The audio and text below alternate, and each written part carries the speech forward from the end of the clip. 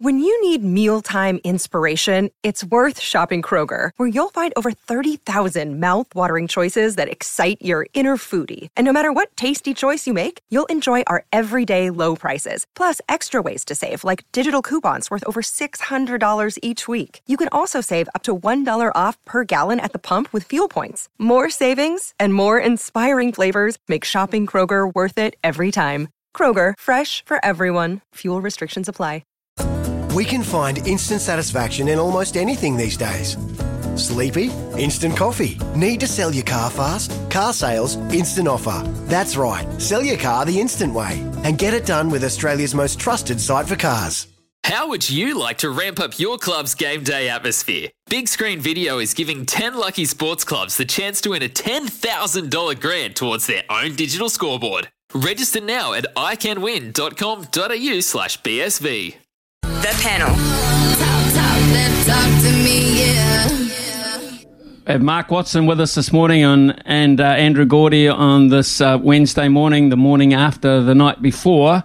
And I should just say, fellas, before I get to you, I read out a Wikipedia on the referee before about the fact that he perhaps has been under investigation or something of that nature. Well, that Wikipedia, I read it word for word, has now been taken down. So they do move very quickly on that sort of thing. So that'll be interesting. But that Wikipedia, I don't know how powerful our radio station is, but it's gone. It is gone. So we'll get on to talking about that now if we can. Mark Watson, Andrew Gordy. Mark Watson, what did you make of that game of football this morning? Oh, look, and saddened by the fact that we haven't got through to the World Cup. Unfortunately, the discussion will be around the referee and not good enough from FIFA. You know, you're trying to grow the game globally and you put a less than qualified referee for such an important game for both countries. Look, well done to Costa Rica on getting to that World Cup. Look, I guess the All Whites actually played a lot better than I thought they would. I haven't been that impressed, actually, what I've seen in the last two games. But, yeah, they dominated large parts of that game. Probably the best All Whites performance I've seen for an awful long time. But there's also, but I guess there's always a risk, isn't there, with the way we play in Oceania, that we wait once every 4 years for a one-off game. There's a part of me that would still like to see us play in Asia like the Australians have done so that we get greater quality of football in the 4 years between. And like the 82 side, if we're good enough, we get there maybe on a little bit more merit, if I can use that word. But, hey, look, the All Whites follow the path that's put in front of them, and so you can't knock or criticise them for that. Andrew Gordy, will it lead the news, the referee? I haven't checked the bulletin, Smithy, but I think it might, actually. Yeah, I think it might. And look, morning to you, morning Mark, morning all the listeners. It's just crushing disappointment, I've got to say, which is actually a good thing, because in the last couple of intercontinental playoffs, I think we've gone into matches against Mexico, against Peru, and really we certainly didn't get close to Mexico. We did well to take it into the second leg against Peru, obviously. But I think if you cast your mind back not too far, the All Whites wouldn't have competed, wouldn't have come close to competing against a team like Costa Rica. They were the better team on the park this morning. I've got absolutely no doubt about that. And the performance of the referee and his officials was nothing short of disgraceful. And FIFA really needs to take a good hard look at themselves when it comes to this stuff, because it's so avoidable. It's so avoidable. There are excellent referees available to referee a match of this importance. I mean, I know it's not a game at a World Cup, but it's as good as.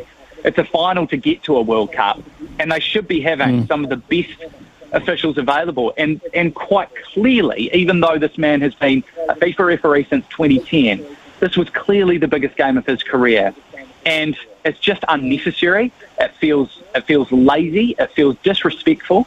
And why not? Why not get one of the best footballing referees from Europe, for example, to come and referee a tie like this? There is no bias. There can be no claim of bias. And I think we would have all been more satisfied with that outcome. But there were several moments of that game. I personally think that there was a very strong shout for a penalty early in the game, the push on Chris Woods. I think you can have a very strong debate about whether the the goal should have been ruled out. For me personally, I certainly don't think there was enough to overturn that goal. Costa Barbarouses, look, it's a silly challenge, but again, I just wonder if a referee with more experience might have just looked at the occasion, looked at what had actually taken place, and perhaps just settled on a yellow card for that. So I think New Zealand's been let down. I think football has been let down, and FIFA are the ones to blame.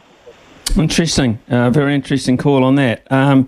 Let's quickly, before we go to the news, we'll start. We'll do the cricket either side. Mark Watson, incredible performance by England, but now New Zealand have lost 4 out of their last 6 tests, I believe. Yeah, look, I mean, you score 550-odd runs in the first innings and you somehow lose a test match, just simply not good enough. Look, the first guy that should be picked every time New Zealand started a line should be Neil Wagner. I just cannot understand why Neil Wagner does not make the New Zealand lineup. The guy is a winner. The guy just brings something different. And, you've got... we decide that we're going to bring Matt Henry in. Well, I'm sorry, Matt Henry to me is just... I think he's just a reproduction of what sort of Bolt and Southey offer to a degree. And, I think we just don't seem to want to take enough risk. We seem to be very conservative in our selections at times. But, yeah, I mean, I always felt that whoever was going to win this series, it was going to come down to Kane Williamson and Joe Root. Kane Williamson clearly out of this test match due to COVID. But I think him just playing in the IPL too, just simply not good enough for a New Zealand captain. I think if you're going to put the IPL ahead of preparation for a series in England, then you shouldn't be the test captain, in my opinion. And Joe Root, I think, has been the difference across the two teams. But look, to score basically 300 runs off 50 overs on the final day of a test is just unheard of. Well done to England, well done to Brendan McCullum, well done to Stokes. To see he's called it the greatest moment of his cricketing career. Said it's a better feeling than when they won the Cricket World Cup. That's how much emphasis he's putting on it. What I will say on a positive is, Smithy, is that it's actually been great for Test cricket because both tests have been compelling, and it's what Test cricket needs. It needs the high level of entertainment that both these teams have provided. And it needs England to be a good team. It needs England to be a really good Test team, and it looks like they've turned the corner in that regard. Gords, I'll come back for your opinion on the cricket very shortly, but we have to take a quick break here and have some news with Araha. Big talk, big opinions, the panel. Talk to me, yeah. Mark Watson and Andrew Gordy with us this morning. Andrew Gordy, your thoughts on the cricket now, and as I said, 4 out of the last 6 that we have lost, so we're on the downturn, England are on the upside of things, and I find it just a little bit worrying with those stats. It is worrying, Smithy, and I actually thought Mark nailed it because it was exactly my first thought when I woke up this morning and saw that England had somehow won by 5 wickets. How on earth does a side that scored 553 in the first innings go on to lose the match on the final day? That is just staggering. And it's concerning because this team just seems to be a shadow of its former self. And, they're by name, they are the current World Test champions. They're anything but at the moment. They have just gone so far backwards, they're barely recognisable from the team that won that title, not that long ago at all, was it? I mean, obviously they've lost Ross Taylor, they've lost BJ Watling. Kane Williamson I just don't know what to say about Kane Williamson at the moment. He has obviously had some massive problems with this elbow, and then he gets COVID. It feels to me, even though in the first test he wasn't himself either, he didn't look comfortable at the crease, and I just wonder how much this elbow is affecting not only his performance in the middle, but his meticulous preparation that he's renowned for. And then you've just got other guys who we normally expect strong and solid performances from that just aren't really delivering. Some of the senior players in this team. We've been relying on sort of chipping in from Will Young and Evan Conway. Tom Latham hasn't really offered an awful lot in this test, and to go back to Mark's point, Neil Wagner must be sitting there going, I've been a consistent presence in everything that's been successful about this test team. You leave me out for 2 tests, and what do you know, we're 2-0 down and a series is lost. It feels like this team's got some big problems at the moment, and I'm not quite sure where the solutions are going to come from. Well, yeah, I think selection's a big part of it. Mark Watson, I think selection's a big part of it. I was just mentally going through my head here, and trying to work out how many Test captains actually play in the IPL. And Virat Kohli obviously plays in it, Kane Williamson plays in it, and Pat Cummins plays in it, of course, as the Australian Test captain as well. So it's not like he's on his own. You'd always expect that Kohli would play it anyway, but I think we are getting to the point now where if we're that serious about Test cricket, we might have to look at that from a captaincy point of view, Mark. Yeah, look, I just struggle with the fact that Kane Williamson missed the series against Bangladesh, missed the series against South Africa. Conveniently, the elbow was okay to suddenly go back and play in the IPL for the big cash grab. You're captain of our country. You play in England in 3 tests. You don't go in. You don't run a marathon. You don't train for the Olympic marathon by running 800 metres, by running 1,500 metres. You go out there and you prepare properly. Now, if you're going to captain our country, I don't give a damn about how much money you make in the IPL. I want you to make the ultimate sacrifice. You are measured long-term in international cricket by what you do at Test match level. If you're going to put the IPL ahead of country, then don't be the captain of this country. Give it to Tom Latham. Look, I'll keep saying it. Look at Joe Root. Look how well he's playing. And here's the difference in this series. Kane Williamson, even if he had played in this Test match, I think is so terribly out of form, he would have just been a liability anyway. But the Players Association, these people have got to be reminded of what legacy is. It just drives me up the wall that it's always about me.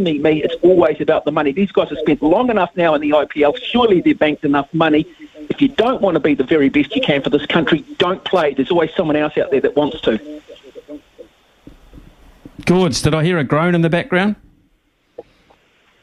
Yeah, look, for me, it's I don't, to say it was convenient for him to be able to go and play T20. I mean, I think we know enough about Kane's injury that it's the long-term load, and that's why he wasn't able to play Test cricket, because you're spending so much longer at the crease than you would in any T20 match. So I'm reluctant to criticise them on that. And look, I mean, cricketers are entitled to earn their money, but yeah, look, I suppose there is no real denying that Kane's ability to prepare has been compromised by playing not only in T20 cricket, but also it's more so this injury, I think. I mean, Mark, let's be fair. He's not the only player that's come from the Indian Premier League. Trent Boult was the same. There's obviously a handful of others, and Trent Boult, to his credit, he arrived ready to go for the first test at Lords, coming straight off the plane. And Daryl Mitchell was another, and he's performed exceptionally well in both tests. So I'm reluctant to say that Kane Williamson can't be the captain of New Zealand because he plays in the Indian Premier League. And in terms of Joe Root, yes, he has played well in this series, but he's been diabolical ahead of this series, and that's part of the reason why he lost the captaincy. I think Joe Root's form has more to do with the fact that he has relinquished the captaincy. Now, whether it's to do with the Indian Premier League is kind of by the by for me. But look, I don't think we're also in a position to just turn our nose up at Kane Williamson. The idea that there's another player out there that's ready to step up and be as good as, arguably, I think most people would agree now, our greatest ever Test batsman. I don't think we're quite that good yet. Okay, let's look at some Super Rugby, shall we, fellas? And news has come through that Pablo Montero is cleared to play this weekend for the Crusaders. So if Sam Whitelock's available, Mark Watson, they're looking pretty damn good in their visit to Eden Park. Yeah, I don't have a problem with Montero being cleared. I watched that. I watched it at full speed. I didn't think there was much in it. I think the game would have been in real trouble if he had picked up further suspension for that. I think sometimes when you slow it down, it looks a lot worse than it actually is. I don't think there was any malicious intent in it, and you want the best teams playing each other. Yeah, look, I don't think the Blues did themselves any favour against the Brumbies. I mean, I think they went from a huge amount of confidence, and I just wonder now whether there are just a few psychological scars off the back of that performance against the Brumbies. However, if weather conditions persist the way they've been in Auckland and continue for the rest of the week, maybe the Brumbies was a really good dress rehearsal in terms of how they might just need to make some adjustments in some very tricky and some very, very difficult conditions. But look, the way you beat the Crusaders is you just don't kick the ball away. You have to hold on to it, force them to make a lot of tackles. Had this discussion with Justin Marshall, and I think when we saw them in pool play earlier in the year, the Blues dominated the Crusaders until they started kicking aimlessly in that second half. it's a game the Chiefs will be ruining. I mean, it was a lot of unforced errors from the Chiefs, a game they probably should have won on the weekend, and they did it by forcing the Crusaders to make tackles. So, that's very much got to be the Blues' approach. But if you're asking me who the favourites are going in, I'm going to say the Crusaders narrowly. Okay, good. So what's your take on that? I mean, I'm with Mark, the Matera thing. I mean, first yellow card he copped anyway was not his individual one anyway. I don't think they had any grounds to throw him out unless they felt his head contact was worthy of a red card. So I think he was always going to be cleared, surely. Yeah, absolutely. Totally agree with that. I'm delighted to see that he's been cleared to play. It would have been an absolute farce, but it turned out otherwise, because you're right on both points there. The first yellow card he received was more a team yellow card, wasn't it, rather than him personally. And as for the other one, I thought it was outrageous at the time anyway. I mean, if that situation had been reversed and it was, Pablo Matera who was carrying the ball into Bryn Gatland, well, Bryn Gatland would have flown backwards. I mean, there was no forward momentum barely from Pablo Matera in the tackle. So yeah, I was pretty upset about that one at the time anyway. So yes, pleased that he's going to be available to play. Sam Whitelock is obviously going to be able to play. To pick up on your point though, Mark, like how do you beat the Crusaders? By making them make tackles? Geez, they've shown that they can make hundreds of tackles in a game and still come out on top. I agree with you though that it's going to be a massive step up. I think the difference between the Chiefs and the Blues this year is night and day. And I'm very, very pleased that we are going to see quite clearly the two best teams in the competition go head to head in a final at Eden Park. It's going to be a fantastic occasion, a sold out crowd. And they're all going to be there to watch Scott Robertson breakdance on the hallowed Eden Park turf. So I'm very much looking forward to that. Wow. Now that would be, I think he did it at Wellington Stadium one night, Gorge. That would be the ultimate, wouldn't it? It would. Actually, I was saying something to Jason Pine about this. I don't know if you remember, some of your listeners may know of this occasion, but Graham Souness once, when he was the manager of Galatasaray in Turkish football, and they had a derby win over Fenerbahce, and he strode to the middle of the ground with a massive Galatasaray flag and planted it in the centre circle and just about caused a riot.